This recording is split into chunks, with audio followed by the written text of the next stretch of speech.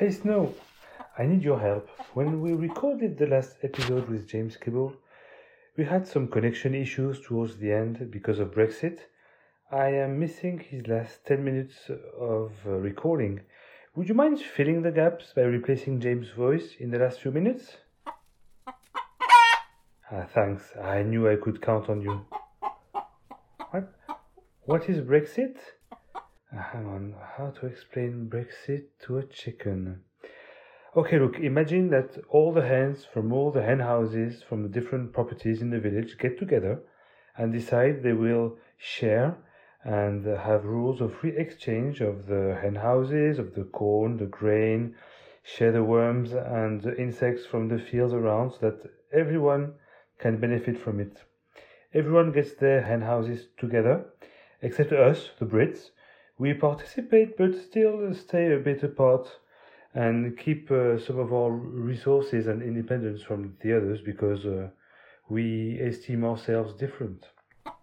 And then, after many years of collaboration, in a purely unilateral decision, we decide to leave the agreement we never truly got fully involved in and stay aside from the rest of the hens of the village. That is a bit like Brexit. It makes no sense. Of course it doesn't, I agree. But you see, the Brits, they wouldn't be the Brits if we could understand their way of thinking. It's like when you try to talk to the silk hens. You know, the big silk fluffy hens? See what I mean? Yeah, it's like a different species altogether. But that's why we like them, right? Okay, on with the show now. Music!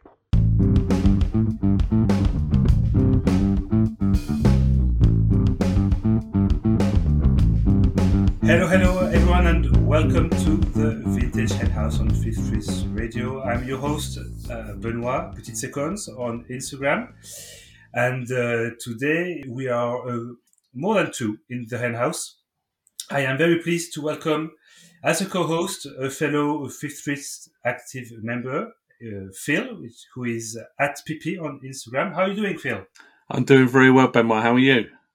Great. It's a lovely evening. I don't know if in Britain it's a sunny day, but in France it's getting really warm. It's like pre-spring, pre-summer. It's beautiful. It's not bad here. We're not quite pre-spring yet, but not quite spring, but it's not bad. And just if you can give a quick background on who you are, because I think it's the first time you're really on air. Yeah. Okay, I'm Pippi. I'm in England. I live just to the west of London. I live pretty much equally between the head offices of Seiko and Bremont.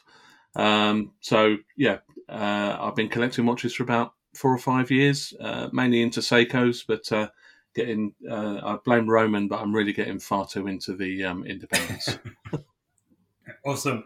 Well, I think we all have to blame Roman. I just bought a watch again because of him. So I saw that's a cracker. Yeah. It's going to be great. And as our main guest, I am very pleased to have the very friendly and always helpful James Kibble from @Kibble Watches on Instagram. How are you doing, James? I'm very well, thank you. Thank you for having me on. It's exciting to be here. It's a real pleasure. You've had a big day today, like selling lots of watches and finally selling that Esca, which is a beautiful watch. I didn't understand how it didn't go faster. Yeah, I mean, it's how it goes sometimes, isn't it? You know, you pick up a watch that you think is incredible and great value and beautiful, and other people will agree, but maybe they're not ready to buy at that point, and it takes a while, and unfortunately that was one of those pieces. But today it has finally gone to a very good home, along with 7 other pieces today. It has been hectic in a very good way, so I'm glad to be here, and I've got a cider in hand, and I'm happy. Awesome. So you're a watch dealer and collector based in London. Could you just give us a little background on how you got bit by the watch bug and how you came to where you are now? Yeah, so I started collecting watches 5 years ago. It was never an intention to make any money off this at the start. And I was just working a normal job and had to have the time on my wrist as opposed to my phone.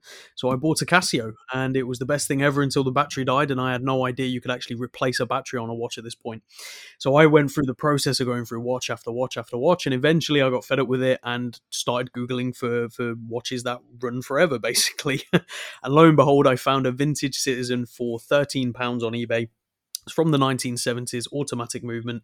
And from then on, I was hooked. I ended up collecting about 20 of these things in all different colors and cases and everything. And I realized I had to sell a few. So I started making YouTube videos about these watches and that they were for sale. And lo and behold, people bought them. And I made money on each one.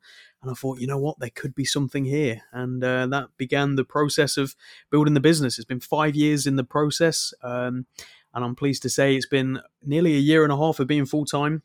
We have an office in Clerkenwell, and we're doing very well. So I really can't complain. But it's been a hell of a journey, and one I'm very grateful for. That's for sure.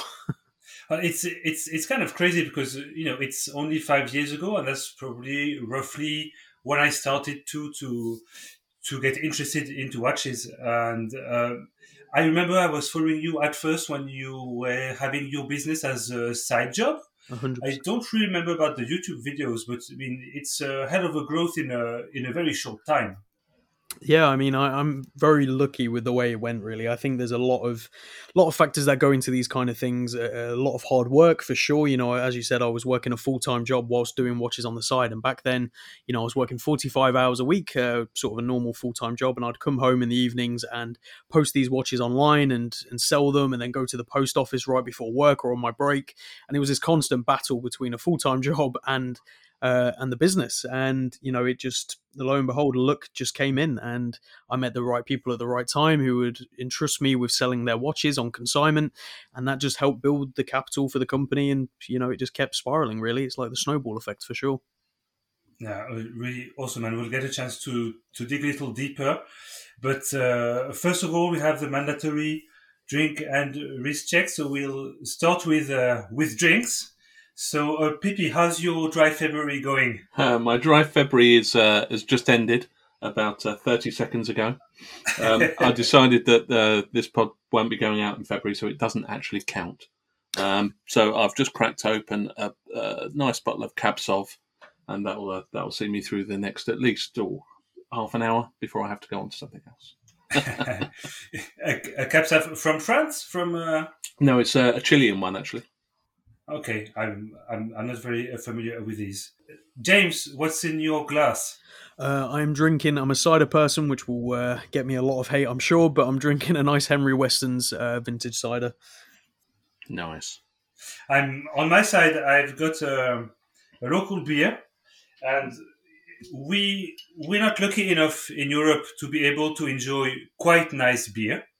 So I thought I'd enjoy a rather nice beer, and I think, Pip, what do you think? Could we make this a thing? Drinking rather nice beer in Europe for Fifth Wrist? Well, I think rather nice is a very splendid way of describing it, Benoit. Well, perfect. Then let's open this rather nice beer.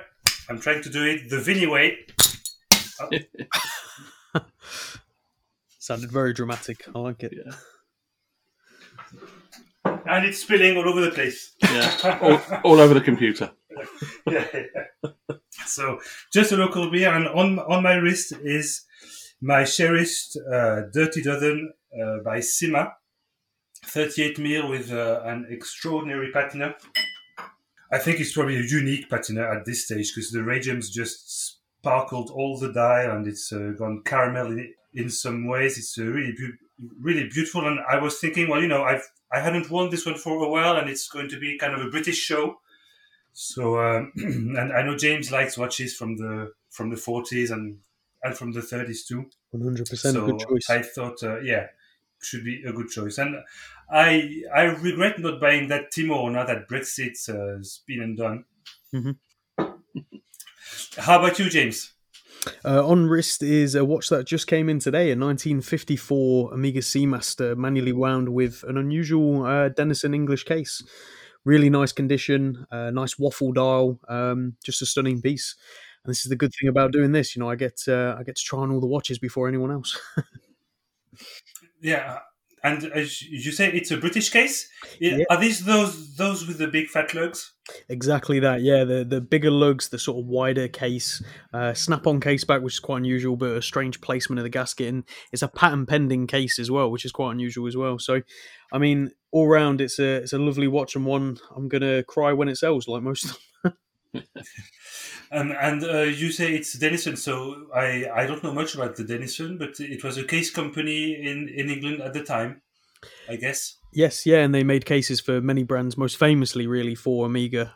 They just made high quality cases, and it was a way to get around the whole import tax and system. Companies like Omega, even Rolex, would send the dials, the hands, the movements to the UK, and they'd get cased in the UK and finished and assembled and boxed, and then out to the customers at UK VAT prices and tax prices. Yeah, and Denison was the most famous out of all of the different manufacturers. I think he started off doing doing some of the American pocket watches first, didn't he? That's correct. Yeah. So I'm betting that you find a lot of these locally, because there must be way more. I think I've had probably a couple of these in the past, but I didn't know that it was specifically a British-made cases. But I bet that on your side you must find them pretty easily. Yeah, we find definitely a lot more than the rest of the world, but it is still very sparse, really. I mean, they pop up quite a lot in America, which is quite surprising. I think there was a period where Americans were buying these kind of Omegas with these Denison cases more. So it's a real mixed bag, but yeah, we definitely get more than most. And Pippi, on your side, what's on your wrist? On my wrist today, I've got a Seiko, of course, but today I've got the H558 5000, which most people know better as the Arnie. So this is the original Arnie from this particular one is from March 1984. My birth year. There you go. It's I've got a few from '84 actually, but so yeah, this particular one I bought a few years ago. It was an absolute basket case. All the loom had fallen out the hands and adhered itself to the dial. It wasn't working, and I spend most of my evenings trying to fix watches, and this one I managed to bring this one back to life, and it's a little cracker now. It's quite a big watch. It's 45 millimeters, including the shroud, but it doesn't wear that big. It suits. I mean, Arnie used to wear it, and it looked okay on him. And trust me, my arms aren't as big as Arnie's, and it doesn't look too bad on me either. So it's a very versatile piece, and probably why it's so popular. I've had a 45 mil on my pretty skinny wrist from Seiko, and I must say that it wore really, really well. They really nail it with those large cases. Yeah. I don't know what they do, but whatever they do really well. I've got the solar sort of Arnie reissue that has been dubbed the Arsehole, which is the Arnie Solar. And that's probably about the same size as this, a bit taller, but actually, again, it wears really nicely. So, yeah, they do know how to make a shrouded watch. You're mostly a Seiko collector, but do you have any interest in British watches a bit? Yeah. I've got an interest in everything, to be honest. I got into Seikos because I love interesting watches, and I'm sure James will tell you much more than I will about it. But Seikos are interesting watches that I can actually afford, and parts are generally speaking easier to come by. And as I've done, I spend most of my time, servicing and repairing watches in my spare time, and it's they're great to work on generally. I think Seikos are perfect for that. You mentioned affordability, and I think that's one thing that, especially for people getting into the industry and the hobby, but also throughout, is the thing we always look for, right? We always say value proposition. These are terms we throw out all the time, and Seiko really are that. I try and get them in as often as possible because, one, I love them and I think they're great, but also, they are very affordable, and what you get is tenfold, really. I mean, it's on par with the sort of £1,000 to £2,000 entry level Swiss. Yeah. Well, I'd say I'm getting, thanks to Roman and Benoit and all the other gang, I'm learning much more. I've learned much more in the last 6 months, a year than I ever knew about other watchmakers and about especially about independents. And I'm fascinated by the independents, but the bang for the buck that Seiko give you is unbelievable. And I'm only really now learning what amazing value they are for what you get. Mm-hmm. Well, I have never found my personal favorite in Psychos. I've had a couple. I had a World Timer from '64 Nice. from the Olympic Games, and I've had a Psycho Diver Modern. And I think James, probably the only watch I bought from you, James, was a Psycho Alpinist. Yes, yeah. And it just didn't do it. I wasn't a big fan, so I've always struggled, even though I've always had interest in Psycho and in vintage Psycho mostly. And I can talk about it because the episode is going to be released in a couple of days. But I did a wonderful and a very long episode with Paul from Ad Vintage Psycho, which will be out in a few days. And he we did kind of a role playing game. So I played a fictionist character, and his role was to find the perfect vintage Psycho for that person. And one of the characters was me, and he proposed the Psycho monopusher chronograph from the 60s. Yeah, which is a watch I nearly bought from a friend maybe 2 years ago and just didn't pull the trigger because I didn't know much about it. And actually today, just before we started recording, and James can be a witness to that, I actually just bought one because it popped up on Instagram, stars aligned. I saw that. And boom. You saw that one, Phil? Yeah? I did, yeah. Absolutely lovely. Is that the one that's just been serviced recently? Yeah. By someone in the UK, but the guy's in Germany. Yeah. And if I just find I'll just do a special mention because it's that kind of buy you do. The hashtag is his Instagram account is at between the lugs with hashtags between the words with underscores. Sorry, between underscore the underscore lugs, and he just posted it. And it's the perfect one for me. Good price. So I just bought it. Yeah, well, price fairly, just basically I messaged him and I told him, look, I won't even argue. I don't need any photos. Just PayPal or bank transfer, and here we go. And we need more like you. It's. I think a lot of people who I have bought watches from will say that I often work like that.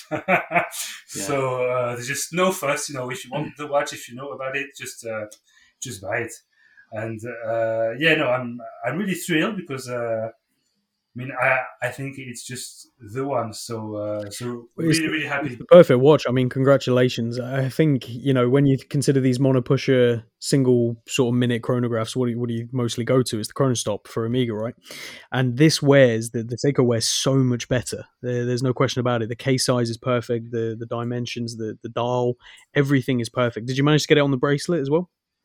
I don't know. I'm not asked, but I don't care. It wasn't shown on a bracelet. It was shown on a strap of some kind. Okay, well, they still look great on a strap, but I mean the bracelet as well that you can get the reproductions of, I believe. Yeah. It just transforms the watch. They are like two different watches on a bracelet and a strap for sure. I'll probably get one somehow in the future, but it's funny because Paul suggested that this watch would be great for me. And I had nearly bought one a couple of years ago, and when I learned about the movement, the movement is beautifully finished. Mm-hmm. It's really like Swiss quality, 100%. Great finishing, and just what an awesome watch. And I don't think I've had watches from the 60s for a while now, so basically I'm very happy because I bought a CWC yesterday. I bought a Psycho today. I'm going to have a few watches to sell soon. Watch your space. Anyway, just coming back to you, James. How old are you? Because you said you started 5 years ago, but you're fairly young. You're younger than me anyway. Yes, I'm 23, so I started when I was around 18. Yes, so how did... you're one of the youngest watch dealers, at least in Europe for sure. How did transitioning go from collecting to dealing? How would you describe your journey? You talked about it a bit already, but is it does your collection is it separate from your dealing, or is it all mixed together? It's a real mix. I mean, there's some pieces in my personal collection that will never be sold, and that's always going to be the case. There's a beautiful Zenith from the '70s that I'm going to keep forever, and a couple of pieces that obviously have personal meaning as well. But unfortunately or fortunately, the dealer mind is always there. So whenever I'm buying a piece for my own collection, like recently got a Cartier Santos Gaudi mid-sized, the dealer part of me is still there because I'm running through prices. I'm seeing what I can get. I understand I can get it serviced with my watchmaker at a less cost. So unfortunately, that part's always there. So the collection, while separate, are definitely intertwined. It's always at the back of my mind. But in regards to how I sort of got started, really, I mean, I am fairly young to be doing this, and we're thankfully doing very well. And it was a very difficult transition period at the start to go from collector to dealer at 18, 19 years old. I wasn't particularly taken seriously by collectors or dealers, and even still to this day, unfortunately, there's some dealers who still don't take me seriously. So it's always that constant battle of knowledge and experience, and youthfulness. It's unfortunately a lot of people don't seem to think the two can come together, especially in this industry. There is definitely something to be said with the longer you're in it, the more you will know, for sure. But there is also something to be said about, spending every day doing it. And even before this, when I was working full time, it was still in the industry. I've worked retail at auction houses and all kinds of different things. So yeah, it was an interesting transition, and it definitely wasn't easy, but it's the best thing I've ever done for sure. And I think anyone who wants to do it, go for it.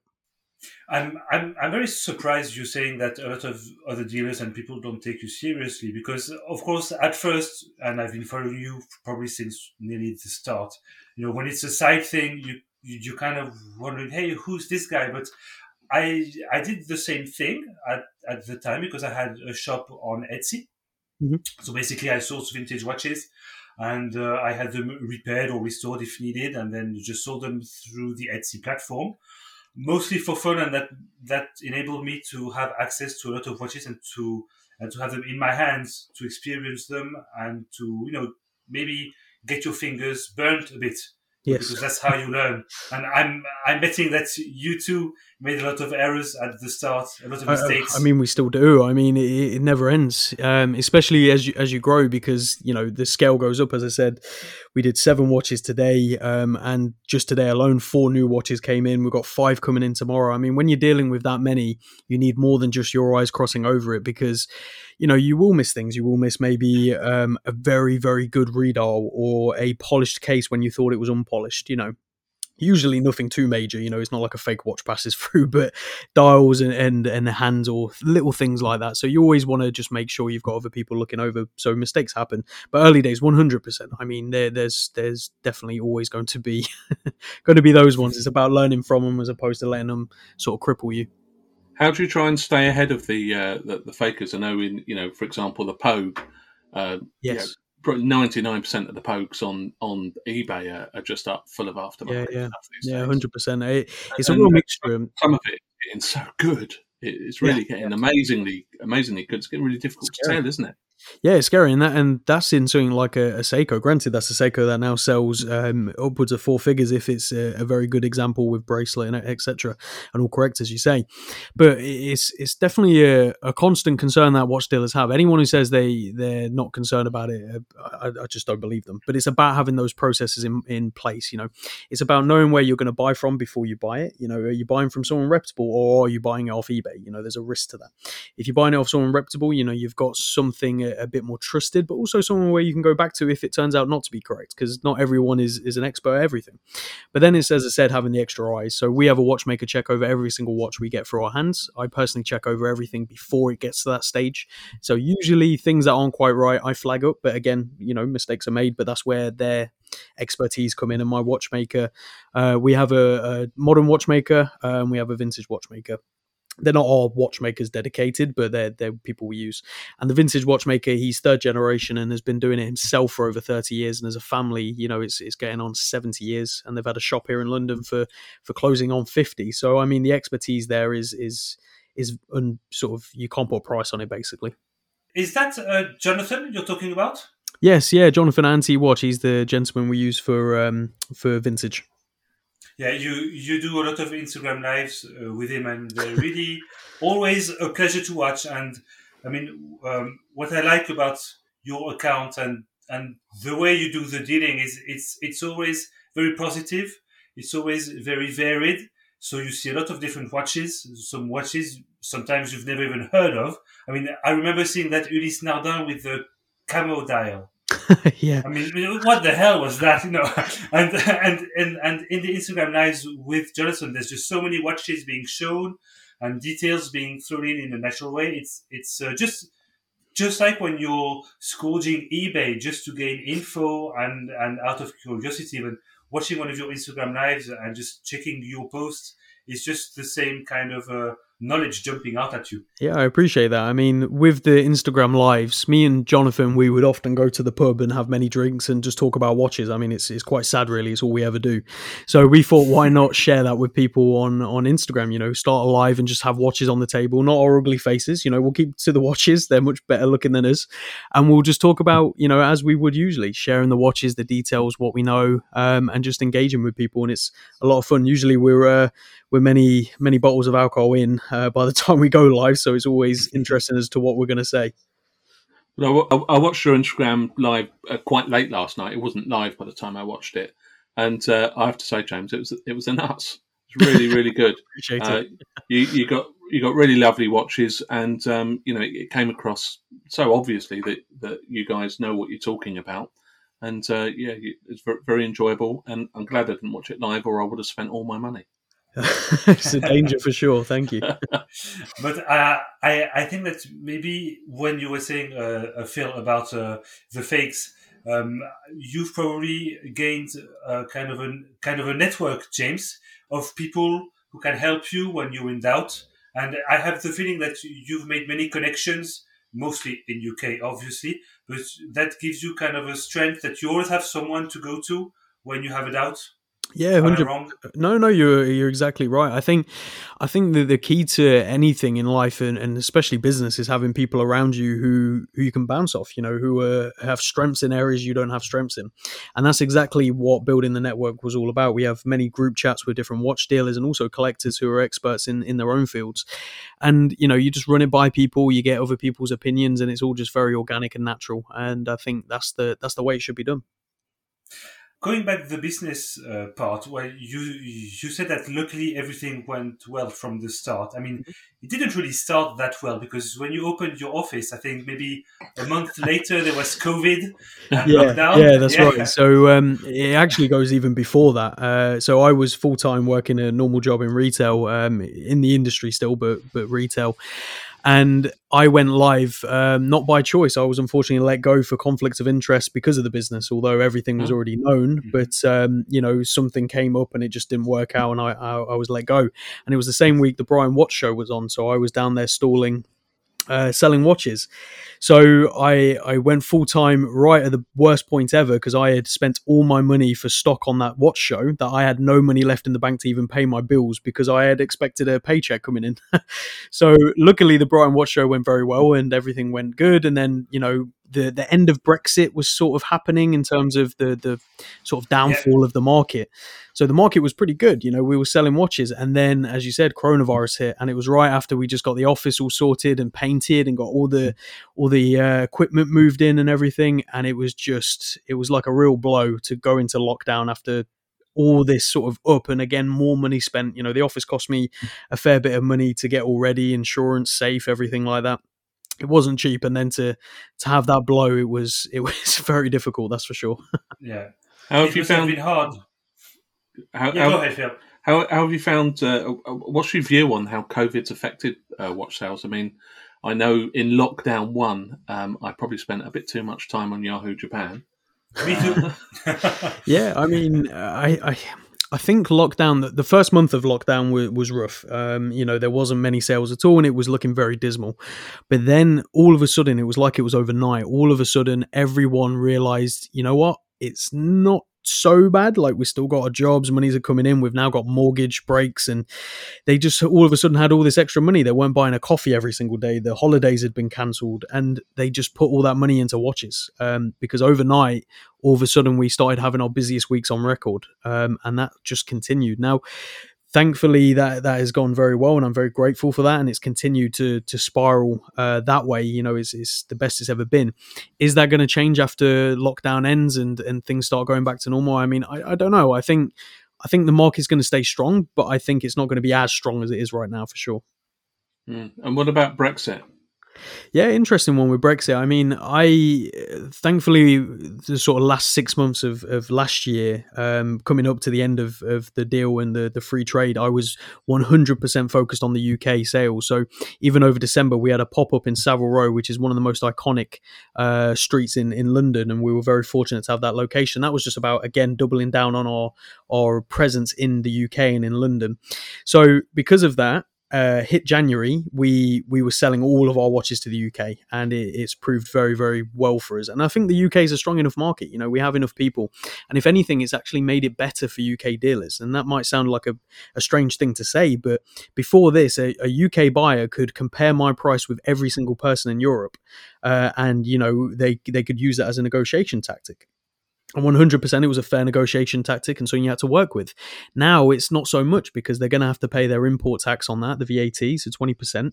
And it's narrowed the market down. So from the buyer's perspective, it's not as good. And even from my perspective as a buyer for the business and also my collection, it's not so good. But from a selling perspective, it's worked.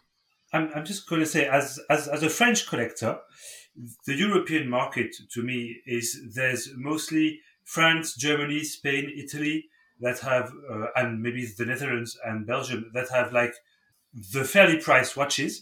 Mm-hmm. The watches in the UK are a bit higher, more often than not, but there are some pieces that you don't find elsewhere. And there's Switzerland just in the middle, which no one buys and sells from and to, because they have the taxes, but they have kind of an internal market with a lot of money. So they basically buy and sell between themselves, and you have some people who can export because they're at the border. And I was wondering, maybe, do you think that Great Britain is going to be a bit like Switzerland, like a separate market in Europe where most buyers and sellers are in the UK, and with a difference in price and in availability than on the major European market, which is mostly by Germany, France, Spain, and Italy? Yeah, I think I think we're already seeing it. We're becoming our own separate market in the watch world for sure. Is that a good thing or a bad thing? I don't think it's either. I think it's a bit of both on both sides, of course. So, I mean, we're just gonna have to see how it goes. It's been 2 months now officially, and things are okay. I can't complain too much. Although I would like to obviously see. I mean, free trade would be great, or at least a better deal for as watch dealers, because 20% is and collectors, because 20% is huge. And I think a fairer deal, maybe down to 5%, could make the world of a difference.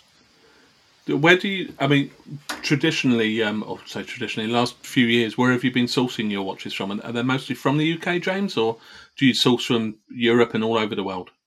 Yeah, so this year, since January, it's been all pretty, I would say 98% UK. There's been a couple of watches here and there from Europe, or I buy occasionally from Singapore as well. There's a couple of good dealers I know out there with very nice models of like Midos and things like that.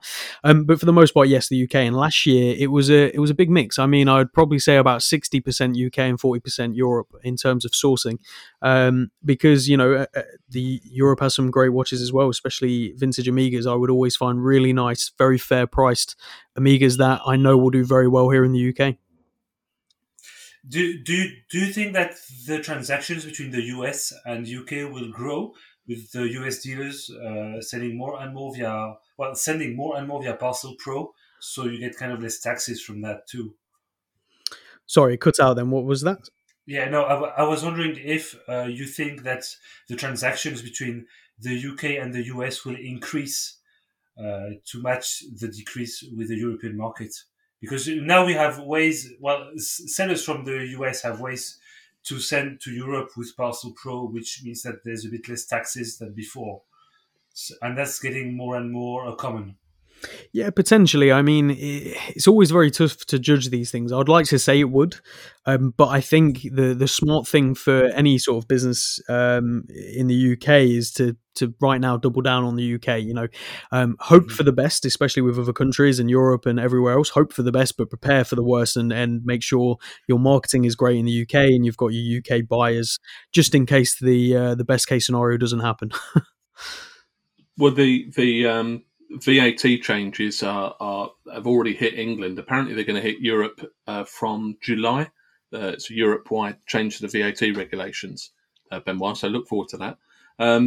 But Phil, in what way? Because I'm not right. So at the moment, I know. I mean, I spend most of my time looking at Seikos, and there's a really famous Seiko guy called Spencer Klein in the States, and at the moment they have paused, shall we say, I believe, selling into the UK because of the changes in the VAT rules, which is the sales tax, basically. Because now, if you are a foreign company selling into the UK, you have to pre-register if you're a certain size. You have to pre-register for VAT. You have to pay money up front, and a lot of people around the world are saying, "Well, stop that. I'll just go and I'll sell to other markets. Thank you very much. Stuff the UK." And that allegedly is coming into the rest of Europe, so I believe from July. But it's already hit the UK, and there are people who are already saying, "Do you know what? I can't be bothered." Yeah, well, to be honest, I've done 2 transactions so far in 2021 with the UK. I bought a couple of Breitling links for my aerospace because I'm selling it to a larger list. So basically, I paid 50 quid for the links. And I paid 26 euros of tax. Wow. So I was pretty bummed. Then I found the CWC, which I'd been looking for a while, and a great first owner, lovely story, a lot of background. I'll be showing more of this in my Instagram in the following weeks. And I said, what the hell? It's a fair price. I bought it off eBay. I'm going to get taxes, but for the price I paid for it, even if I get 20%, I don't really mind, considering the watch. So I don't know how I'm going to be taxed on it because it's currently shipping. But I'm really wondering how it's going to go. Am I going to get taxed or not? How much? So it's really a very very obscure picture for now. On my side, anyway. I don't know, James, if you've had any feedback from the European, like French, German buyers or sellers. Yeah, I mean, sellers-wise, I've just had to halt buying from Europe. I've got a couple of really good dealers, and France and Spain, and Germany as well, actually, that I just haven't bought from this year. And before, I'd be doing multiple transactions a month with them. So it's a big disappointment, but I saw it coming, and I think a lot of people in the UK did see it coming as well. It hasn't come as a surprise to me. It's definitely a bummer. I wish this wasn't happening, but I'm not surprised. I mean, we had enough warning with all this, so I got prepared, thankfully. Well, you had warnings on your side, but us in Europe, I didn't have much info, to be honest. But anyway, well, we'll see how it goes. We'll just hope that things will get better. 100%. I mean, I wish none of this ever happened. Really, it would have been a lot fucking easier. Great. So I know you voted, for God's sake. Yeah, not all of us voted for it. No, exactly. I know. What a shame. And well, it's kind of a very British thing to leave something that you've never really been into. Anyway, I can say that because I've lived in the UK, so you know what we're like. There you go. Yeah. I love you guys. I just wish you'd not be just so stiff. Anyway, well, aside from the dealing part, I mean, what does your collection look like today, James? Your personal collection? Yeah, it's a real mixed bag. If you looked at it, you'd probably think I'm eclectic as anything because I've got all the way from a 1927 14-karat white gold Bulliver in a square case all the way up to a 1970 41mm Omega Chronostop dynamic mix-up thing, and everything in between. I've got a couple of Cartiers, I've got a Tank and a Santos. 70s Zenith. I think for me, when you look at the collection, you'll see it's a lot of obscure, unusual case shapes, a lot Yeah. of 19 sort of 20s, 30s, 40s, and that kind of stuff for me personally, because I think when you become a dealer, you see so many watches and it can become a bit overwhelming at times because most of them do look, and this is going to sound awful, but very similar. Round cases, 36 to 40 mil, that kind of thing. So for my personal agree. collection, I get weird and wonderful things. That's why I like. What's your favourite? Oh, that's like trying to choose a favorite child, isn't it? I mean, That's easy. That's easy. I've only got one. my favorite would have to be my 1970 Amiga DeVille Chronostop. It's unusual; most people have never seen it. It's a beautiful watch. It's Love it. incredible. I absolutely love it. Yeah, I bought it actually as stock. So this is the trouble with being a dealer as well. And I'm a very bad dealer because I try and keep everything. But this one came in, its box and everything. It would have been the best deal ever if I had sold it because I bought it so well.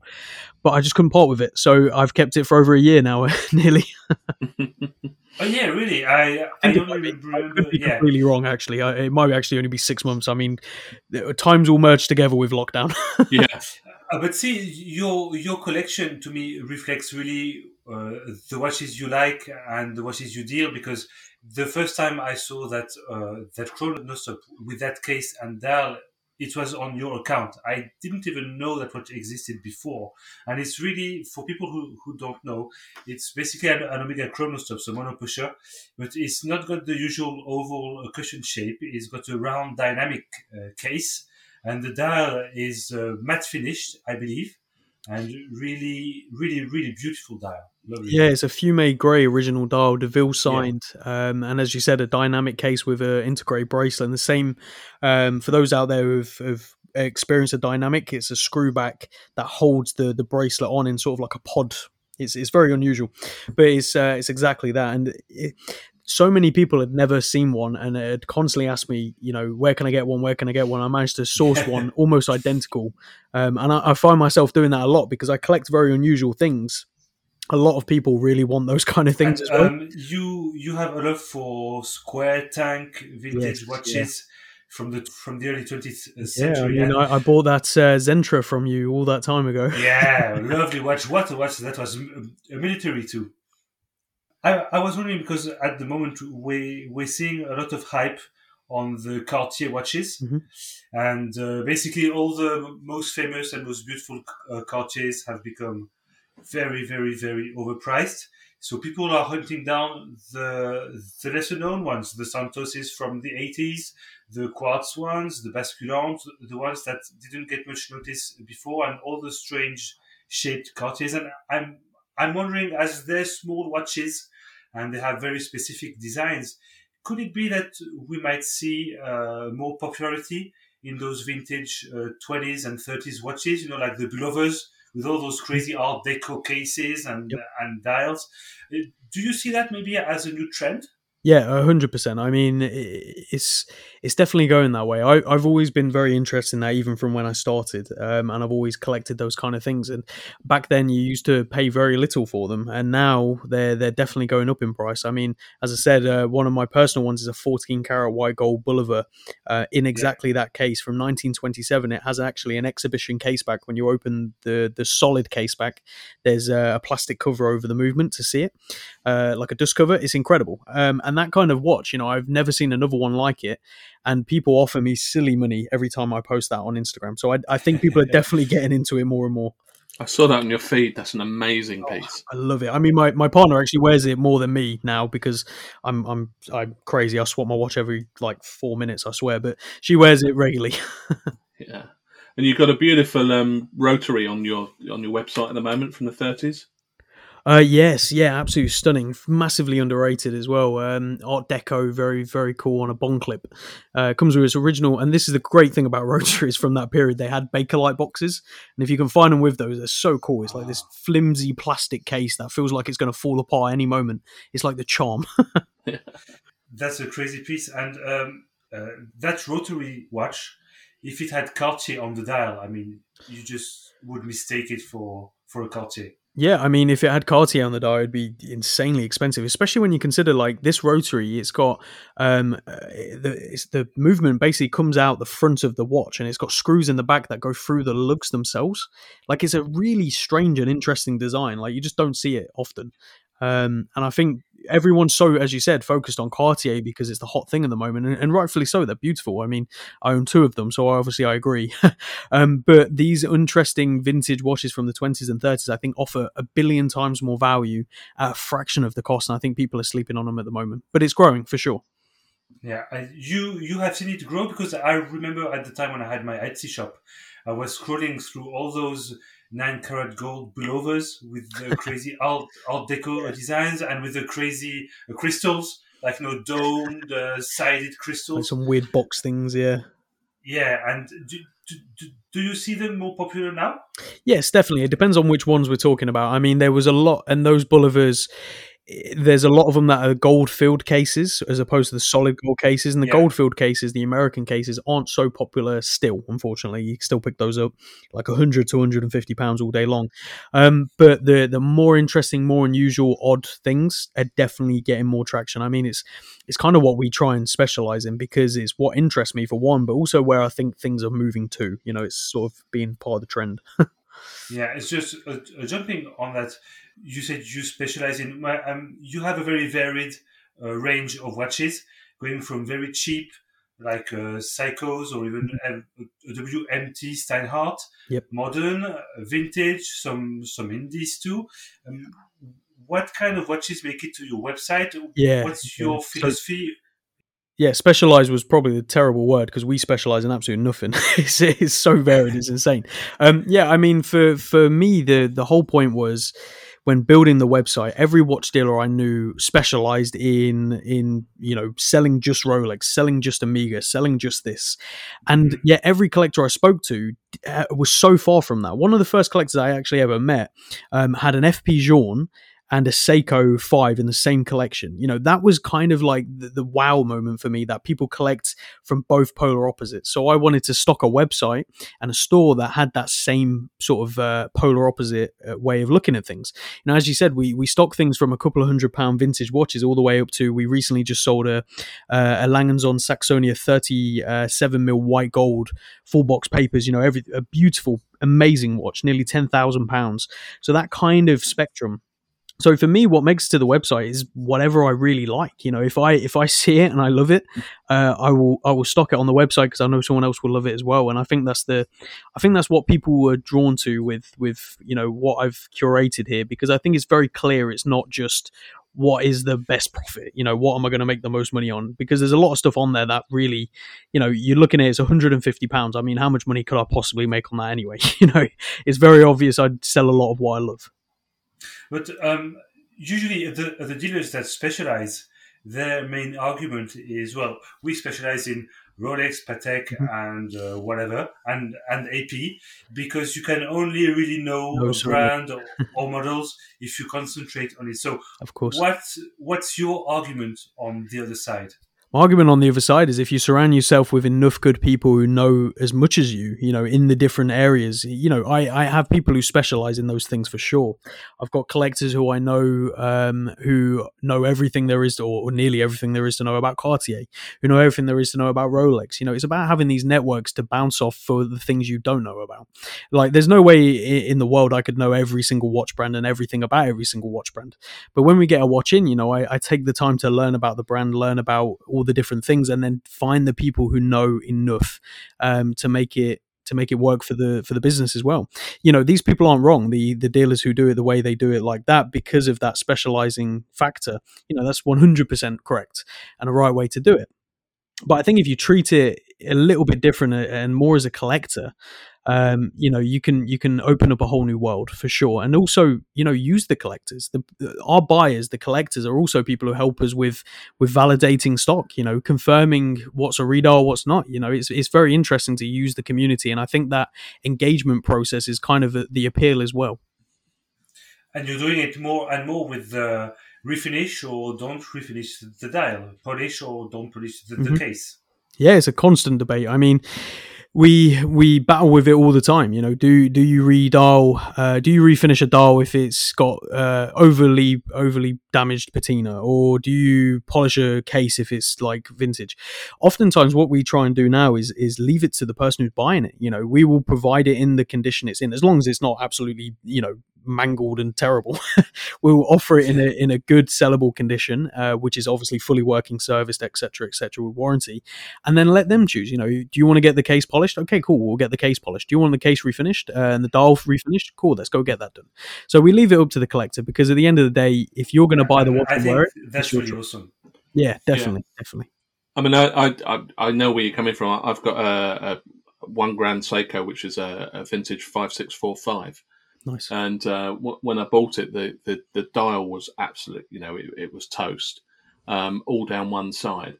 So I paid to have the dial redone from someone I know, and you know, ever since I've been thinking, should I have done that? Should I have done that? But yeah, it's a beautiful thing though.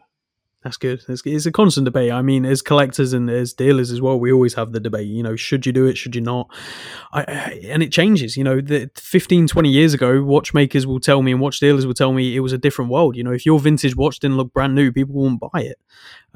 Whereas now, if you've got a refinished dial, people scoff it. It's like, what, it should belong in the bin instead. It's hilarious how the mentality has changed to buying.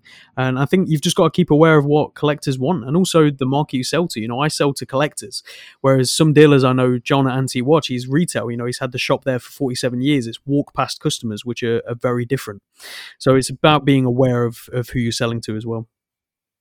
Yeah, just sorry, James, you're cutting off a bit again. I don't know why this is happening. I think it's probably the internet in the office, I'm afraid. Yeah. It's not particularly great. I'm sorry. It's Brexit. It's Brexit. Yeah. It's because you're in France. Yes, yeah. Bloody Brits, come on. The audio's all coming through fine on the wave, so you'll have it all post. I'm sorry about it on you.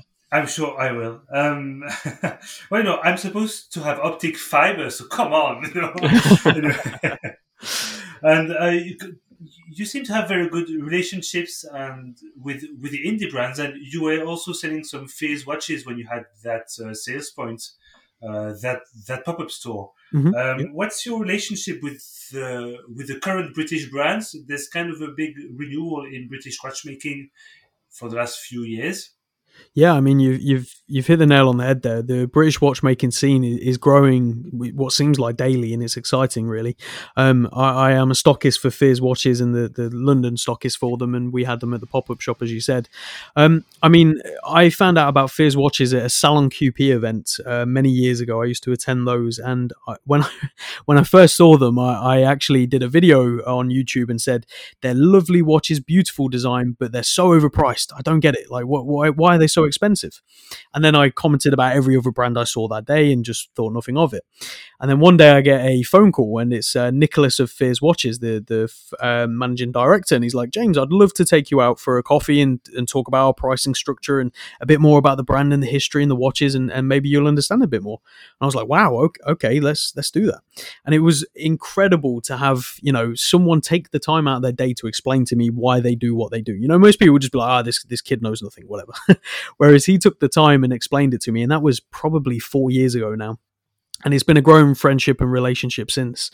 I've been to every single launch for them. I've helped them out with many different things, and I've been a huge fan of the brand. You know, Nicholas as a person, one of the nicest people in the industry by far, but as a brand, you know, what they're doing is incredible. They've taken this company that has been around for so long and just reworked it in such a way that's amazing to see, and the collectors are going crazy for them. I mean, they've sold out of all their steel watches, and there's a huge wait list for their Salmon Brunswick, and you can see why. Yes, they're beautiful. That salmon dial is just a killer piece. 100%. And I feel like that's what Nicholas has done so well. He's connected with collectors and taken the thing we love, watches and heritage, and combine them together without being like another brand, right? He's not just taken his vintage watches and reproduced them and said, here you go, here's our vintage reproduction of this. And that's great. You know, there's brands out there that are doing that, like Nevada, and I think they're fantastic.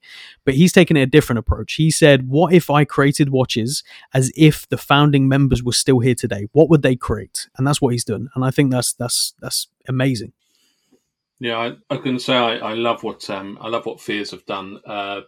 their watches are great. I mean, it started off with more simple ones to build up a bit of traction, and he's grown his complexity, if you like, and is what they output is really nice. And to top it all, I've heard Nicholas on a few different podcasts, and he seems such a great guy. He's amazing. I mean, it's incredible, really, because if you've ever met him, he's incredibly well spoken. He dresses amazingly, full suits, everything, the lot. And if you've met me, you'll know I'm the exact opposite. I can barely string a sentence, and I dress in jeans and a t-shirt. And every time we meet, we go to Nando's and we have the best chicken ever, and we look like complete opposites sat there, but we have the best conversation and we get on like anything. It's brilliant. He's the nicest guy ever. You do realise everyone thinks you're his rent boy. That's it. I mean, what can I say? Hang on. Did you say you eat chicken? Yes, yeah, of course. I mean, That's no, we didn't do that. This podcast. It's the British Hen House. Don't say things like that. I'm sorry. think I'm about the never to heads. be allowed on again. It's only Snow's enemies. Yeah. Well, no, I'm not worried about Snow. She can defend herself. But do you see more attraction from the UK collectors for these UK brands, like a kind of a how do you say Patronism? Patriotism side. Yeah, I think so. I mean, I think there's always something nice about getting something that's made in your own country, or at least, been designed and put together in your own country. And this is what Fizz do very well. They're not saying we're completely all 100% British made. Like, they very open on their website about where the cases come from, the movements, and etc. etc.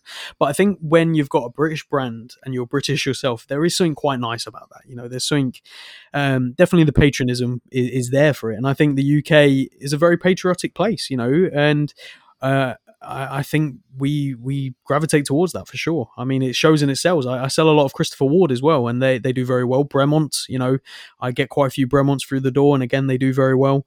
So yeah, for sure. Well, as a French collector, I would want to buy more French, but I bought a Christopher Ward and I bought an Anordain, and I'd probably love to buy a Fizz watch, that blue or that salmon dial. They're just awesome watches, and I just wish the fucking French would do better watches. But you also bought a really nice lip recently. Yes. Yes, but that's vintage. It's not the same. I'm talking about the modern brands. No, Yema's doing good. I think I'd probably buy a Baltic someday. Mm-hmm. But I honestly think that the Brits have the edge for now on the indie and microbrand scene. And I got that. I mean, when Christopher Ward, I keep talking about this watch, but when Christopher Ward came out with a super compressor, I mean, my eyes popped out. It's just it's such a cool, nerdy, geeky watch. It's great. Yeah, they hit the nail on the head. And I think, as you said, with the independent side as well, I mean, just look at obviously what his name just left me, Roger Smith is doing. It's absolutely insane. And obviously the history with George Daniels as well. I mean, we have some serious watchmaking history here in the UK, and I think more brands need to sort of be aware of that. We are a competitor. Obviously Germany and Switzerland and Japan are the main places for sure. But I think UK is going to put itself on the map more and more as the years goes on. Well, you're based in Clerkenwell. Clerkenwell used to be used to be every other shop was to do with watch manufacturing, wasn't it? Or watch sales. Is that why you chose Clerkenwell? I mean, the history has always been something I've been fascinated with, and I've visited this area. Obviously, we've got Hatton Garden around the corner as well, the Diamond District, which now famous for the watches as well. So there's definitely history here, and it was always an attraction. But the truth is, Jonathan at Antique Watch, his shop is right underneath us, and his office is actually upstairs, and we share the office, so it just works out really well. And he gave me a really good price, and thank you. That's awesome. I wanted to do a watch focus. I asked you to choose 3 watches, but maybe Phil, you have another question before that? James? One question that comes to mind is you mentioned a while ago that all started pretty much for you when your digital ran out and you went out and bought a vintage Citizen. Mm-hmm. Have you still got it? I've still got it. Yeah, vintage Eagle Citizen Eagle 7 from 1970s. Oh, lovely. It's amazing. The Jubilee bracelet originally came on, is falling apart now because I wore the hell out of it back then. But now it sits on a nice leather, and I'll be honest, I don't wear it pretty much ever. But every now and again, when sort of things get a bit rough with the business and it's a bit difficult in the office, I'll put it on, and it'll sort of remind me of where it all started, and that even in the darkest days, it's still good. Beautiful. Awesome to hear. Awesome. So, watch focus. I wanted you to give us a focus on 3 different timepieces, your choice, any watch, 1 vintage, 1 modern, 1 indie. What do you want to start with? James? Sorry, it cuts out then. The vintage, it has to be a Mido power wind, multi-4 power wind, if you know the model. Do you know them? Yeah, well, I know that you're very fond of them at the moment. Yes, and you say at the moment, I mean, I do cycle through quite often, but I absolutely love the watch. I think the Mido is definitely the best. And again, I'm going to come from a collector and also dealer perspective. So in terms of value proposition, they're offering some of the best value in vintage. You know, I've got this beautiful 37.5mm version, and it is just perfect. The movements and the multi-4, the way it all came about, they actually reduced the amount of jewels from 17 to 7, and it's what sort of put them on the map actually back in the day. I think they're some of the best in vintage. It's funny because before I only saw very small cased Midos, and now we seem to see more and more larger ones pop up, very similar to the Movado designs. Yes, yeah, and I think there's actually a connection with the case makers, because I've had some Midos and Movados that are identical cases. So I think I'm going to have to do some more research, but I'm very confident they actually use the same case makers for sure. Torgel cases, maybe. Potentially. Or others, I don't know. Potentially, yeah. Okay, so that's what you have currently in your collection or for sale? It was a bit of both, yeah. It was in my collection for 3 months and now it's for sale. And you're hunting for more Midos, and you have always more Midos. I mean, I've got a couple, and we just sold another one today actually with an 18 karat gold bezel, really unusual. Always more. If anyone has any, hit me up.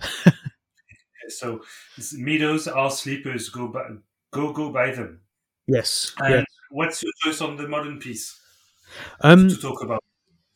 Yeah, so modern, I'm going to talk about a piece that recently went. The reason being, I feel like more people need to give attention to brands that. So the brand is Ulysse Nardin. Most people have heard of it. Most people think of their horrible watches like the Freak and many other weird things they've done. But we had the C Marco GMT. Really interesting, unusual watch with a very interesting GMT function. And I think massively, massively underrated for just a bit over 2,000 as a full set. And they do it with salmon dial as well, which is one I'd actually personally try and get. I think they're some of the most interesting watches in the modern sector at the moment. And because it's from a brand like Ulysse Nardin, most people just completely look over it. Is that the one with the Arabic numerals, like a military style a bit, right? Yes, yeah, and it had the 2 pushers on the case, so it had a plus and a minus pusher to change the central hand and a display disc for the GMT. Really unusual. Yeah, very very strange watch, and always great designs with this Nardin, and you really put them in the spotlight recently, I find. Yeah, I mean, I've always liked their sort of, I think, 90s pieces and early sort of 2000s. I'm sorry, I really can't hear you. I don't know if it's the... It's breaking up a lot. Sorry. I think it's the internet here. I'm sure it's not you personally. Yeah. Yeah, I haven't drank that much. It's all good. Yeah, so sorry, just go ahead. But maybe, I don't know if you have something to plug in or get closer to... unfortunately not. No, unfortunately not. I'm right next to the modem. Clerkenwell doesn't have good internet. Just go ahead and we'll try to decipher. Yes. So I think they just offer great value. That's the main thing. And especially the early 2000s pieces and late 90s, they did really interesting things. And because of where they ended up going with the sort of Freak models and other models, it's just put them... It's put them in a bad spotlight with collectors. But I think if you can look past what they're doing at the moment and look at their vintage, you're going to find some great pieces. Yeah, there's a lot of brands coming back with their designs from the 80s or the 90s, like Bulgari. Yes. Are doing. And you've got that awesome chronograph too. I think it's probably sold already, right? No, it's not sold already because I'm personally fond of it and I keep wearing it. I keep delaying it going for sale. But yeah, I mean, I love Bulgari as well. I think what they do is incredible. And I think the jewelry brands, you hit on a point there. The jewelry brands are doing some really interesting design wise and also great movements. I mean, the Bulgari Octo Finissimo, I mean, you know personally, incredible. Yep. Incredible.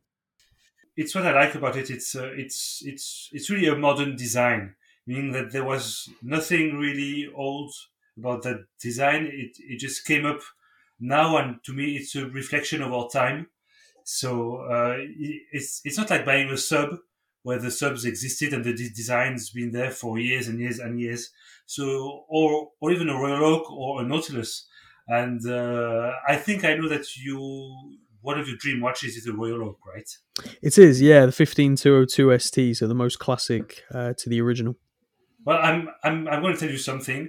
I've had a Royal Oak from 2004, the 14790, which was a really, really great watch. It was my Grail watch, and I really loved the experience.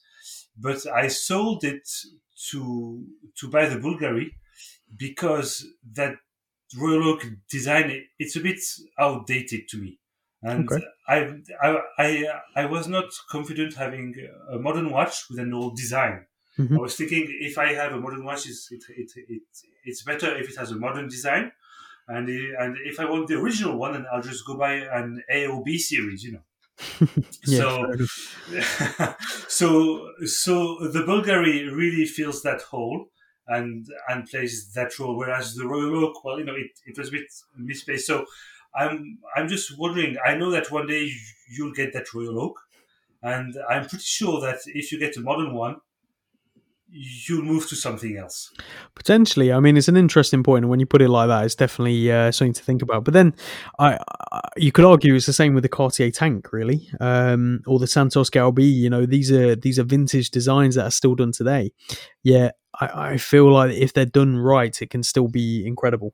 Yeah, of course, and the Royal Oak is an incredible watch. Don't get me wrong. It's clearly a real hitter. Definitely, But but it's an interesting point you make for sure. Yeah, and I mean, of course, the limit to that is the price point on the vintage pieces. Yeah, definitely. Because otherwise, we'd all have A series Royal Oaks and we'd all have original Cartier Centrés. That's just not It'd be possible. amazing. Yeah, one day. Yeah, lovely. An indie watch, I guess, is going to be a Fizz watch. Yeah, you spot on. It would be the Fierce Salmon for me. I think it's the best watch they've done so far. They've got something very interesting hitting tomorrow, actually, Friday. So when you're watching this, you'll see. But it is, yeah. I mean, the Salmon for me all day long. Yeah, I think they're going to make it again. I just saw, because I was looking at it on their website, and you can subscribe to be warned when they release it again. Yeah, I mean they're constantly producing them. It's they're just selling out. So they've I'll let you in. They've got 90 plus people on the list waiting for. Yeah, exactly. I mean it's insane. So that's how well they're doing at the moment. And hats off to Nick for doing what he's done with the company. It's incredible, and they deserve every bit of success. I agree. Any other indie brands that you like personally? Sorry, it cut out. Is there any indie brands I like personally? Yeah, other indie brands that you like. Yeah, I mean, all of them really. I mean, I'm like you guys. I think what they do is incredible. I would always love an FP Journe. It would be a long time grail for sure. But yeah, I mean, I think that's where the future of watches are, right? In terms of collectability, I think that's where people are gravitating more and more towards, and we're going to see that grow throughout the years for sure. You've got a beautiful Habring up at the moment. Deadbeat Seconds. Oh, man, if I had the money, you wouldn't have that up for anymore. I think what they do is incredible. I mean, the story behind the brand of Habring is great on its own, but then their watches are even better. We had the Doppel split chronograph from them as well that went recently, and that was another piece that was just stunning. But the Felix Blue that we've got in, I mean, that's the best alternative to a Chronometre Blue by FP Journe, in my opinion, hands down. You had 3 Habrings. There was one That's Felix, right. one Stop Beat Second, and the Doppel chronograph. Yes, yeah, that's right. And they're all incredible. The jump in seconds is so cool because to everyone else, it just looks like a quartz watch. I mean, it's it's really interesting that now people want that because back in the day, Rolex used to make a True Beat, and the True Beat was not popular at all. People used to actually get Rolex to convert them back to a standard automatic. I mean, how crazy is that? And these go for crazy prices now. The Rolex True Yeah, Beat is exactly. just insane. But it's funny because see, when I say that what you have to offer is very varied, I mean you're the only dealer I have ever seen selling a second-hand Anordain watch. Yeah, we had an Ordain, Habring. We've had FP Journes in the past. It's for me. I think independence, as I said, the future of collectability. But also, I think what they do is so fresh. It feels so good. You get one in and it's exciting. I get a Rolex or Mariner and sure, it's going to be a good day, but it's not exciting. It's a very different feeling. So when you get the independence in, it's definitely something to shout about for sure. How do you let them go? Because I would be living on the streets as a watch dealer otherwise. Yeah, but you'd have such great watches on your wrist. Exactly. Okay, what's the future for Keeple watches, James? Oh, it's something that changes weekly at the moment with how things are going. I mean, the focus right now is to continue with the scale and the growth that we're currently getting, and I mean, I'd like to get a few more people involved and scale up a bit bigger, potentially a bigger office. But I think focusing more on the unusual. I think that's what we're going to become more known for. Having the things that no one else has seen. As you said, I'm one of the few dealers who've ever stocked an Anordain, pre-owned. I think focusing on that kind of thing is going to be what makes us stand out for sure. Yeah, I think we should definitely capitalize on that. And you were talking about maybe a podcast earlier on? So it's currently in the works. We're working on a podcast. It will be myself and someone else as a co-host, but it's not going to be really about watches. I'm going to be leveraging that side of the watch thing to get business people in, but it's going to be more about business and marketing, but potentially with a lot of watch guests. So people like Fears from Nicholas from Fears Watches and other people, but focusing on the business, the marketing side, and that sort of angle. Because as we spoke about, I feel like there's a lot of podcasts now and a lot of content on watches, which is great and it's the best it's ever been. But I want to do something a little bit different. Can't hear you, James. No, I've lost you, James. Yeah. Sorry. Yeah. There, So, James? yes. Yeah. Sorry. I was just saying the podcast is going to be slightly different with the business side of things and marketing. Awesome. Looking forward to that. Thank you. Phil, do you have any questions? Yeah, I mean, thousands of them. Go ahead. I take it East Midlands. Originally from Leicester. Yeah. You're spot on. Yeah. So why London? What brought you to London? Watches and business. I mean, watch dealing in Leicester. There's not really much of a market, to be honest. I don't know if you've been to Leicester. Yes, many times. Yeah, it's not exactly on the up, unfortunately. So London was the obvious choice, and I think the place to establish myself. I mean, I'm not a big fan of the city and that way of life. I live out in Essex. I mean, how long ago did you move down from Leicester? Moved down from Leicester 5 years ago now. Yeah, I originally moved actually to Bracknell, High Wycombe, sorry, and then Bracknell, and then to Guildford, and then back to London. I've been all over sort of Surrey and London area. All right, I lost you completely there. I heard up to Bracknell, which is about 5 minutes from where I live, by the way. Oh, okay, yeah. So I originally first moved to High Wycombe, which was for a retail job in the watch industry, and then from there to Bracknell when the new shopping centre opened. So I was there for that, working for a retailer there. Oh, you're there for the opening, yeah. I was there for the opening. That's actually a really nice shopping centre. It is. Which amazed me because being in Bracknell, I thought it'd be. I know. I remember going to Bracknell before the shopping centre was done and having a look around. It was, not very nice. And then they put out that shopping centre and it looked great. Yeah, it's good. Okay. Yeah, and then from there to Guildford for an auction house, and then to London. Yeah. Okay. I mean, in terms of going back a bit more on topic, in terms of watches, I mean, obviously you've got as you say, you've got a really eclectic collection.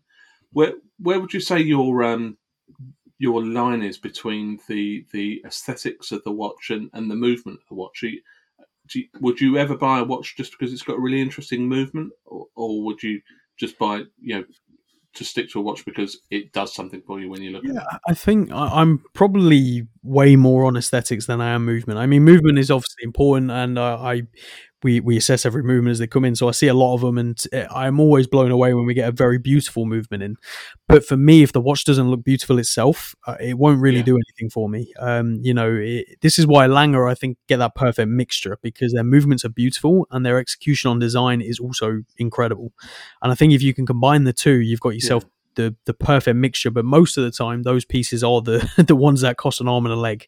So for me, I focus more on design because that's more what I can afford personally. Yeah, and also I'd imagine most people buy on design because, let's face it, you look at a watch, you don't think about the movement. Yeah, exactly. When you get a watch in, do you take the case back off and have a look, or?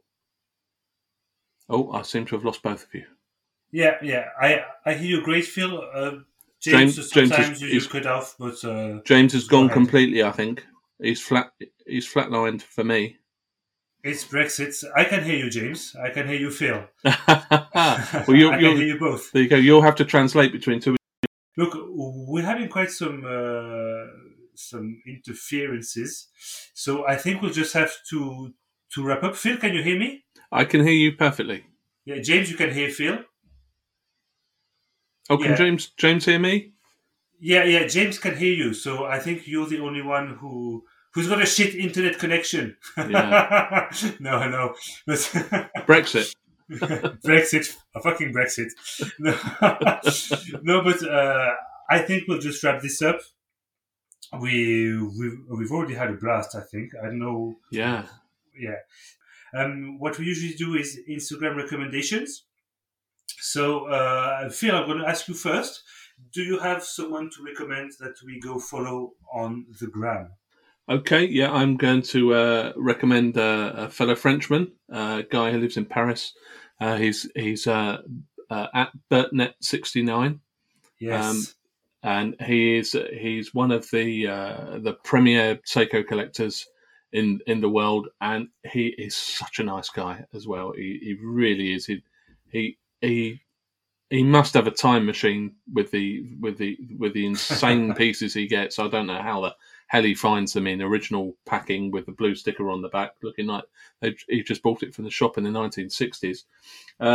But he's just a really nice guy who'll give the time of day to anyone and talk to anyone about watches. So which is what it's all about, really, isn't it? Yes, very famous French collector, and we talked about him in the Seiko episode that I last recorded. Oh, has he already gone? No. You can mention him. He's been mentioned amongst many others. But if you have another one, just go ahead or think about it while I'll think about James, it while James goes. Go ahead, James.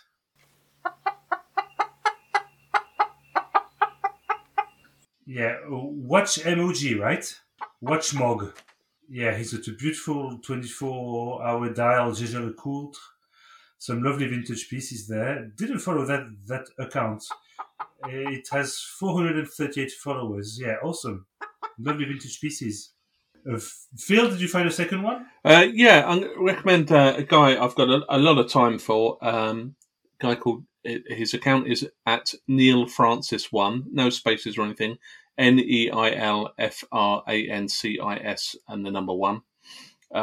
Neil has got quite a few interests outside of watches in terms of design and typography, and just he's got a really interesting feed. And he's what's the name again? Neil Francis 1, NeilFrancis, yes, and the number 1. He's a really smashing guy. I mean, it's a guy I talk to a bit, in DMs and things, and he's a member of a couple of groups I'm into. He's got interests outside of watches, but everything he's interested in is really interesting. So you need to be careful because there's a fair few rabbit holes you can fall down. He's got a lot of a very varied collection too. Yes. Lots of nice vintage pieces. Yes. Awesome. And just so you know, Phil, James recommended Watch Mog. Watch MOG. So you can go and have a look at it. I'm going to recommend a crazy account, which I stumbled upon recently. So just, hold on to your chair, because this is really a great one. It's Lange on NATO with a dot between each word. So Lange.on.a.NATO. And, well, it's basically a collector who has a lovely Lange watch, wears it on a NATO, and the shots just take the piss out of every lifestyle watch pictures that you can find on Instagram. So, so if you look at what we see all winter, watches in snow. Well, he's got a watches in snow post, but he's just peed in the snow next to it, and he does the pocket shots, and you can see his belly. And he just, I don't know, he just doesn't give a fuck. He just wears his Lange on a NATO, and that's just for that. It's awesome. But the snow one, yeah. I point out that the NATO matches the P. Yeah, exactly. So that's, and I just had to mention it. It's just so crazy. And I don't know the guy, but I'm sure we'll be able to talk to him someday. He also wears oversized NATOs on some watches, which is pretty fun. I bet you didn't know that account, James.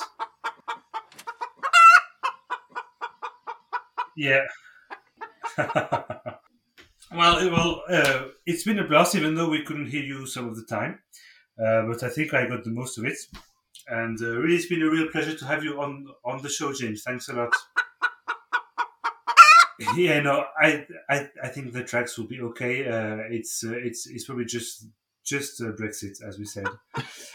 Just a few words before we end this. For everyone listening, just follow Fifth Wrist at Fifth Wrist on Instagram, and leave a review of your watch on the Fifth Wrist website. It's a community-based website where anyone can leave a review of their watches, with pros and cons. It's a fun thing to do, and we're hoping to get a lot of reviews. So don't hesitate. If you want to get involved in the Fifth Wrist community, you can contact us via contact@fifthwrist.com, or send a DM to any of the hosts of the podcasts. Follow @PP on Instagram for Phil.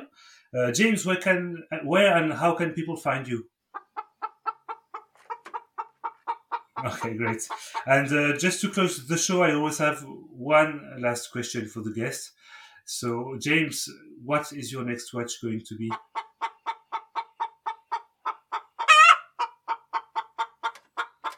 Okay, can't wait to see that one. I'm hoping to see it soon on your feed. Anyway, wherever you are around the world, everyone, thanks for listening, and stay on time.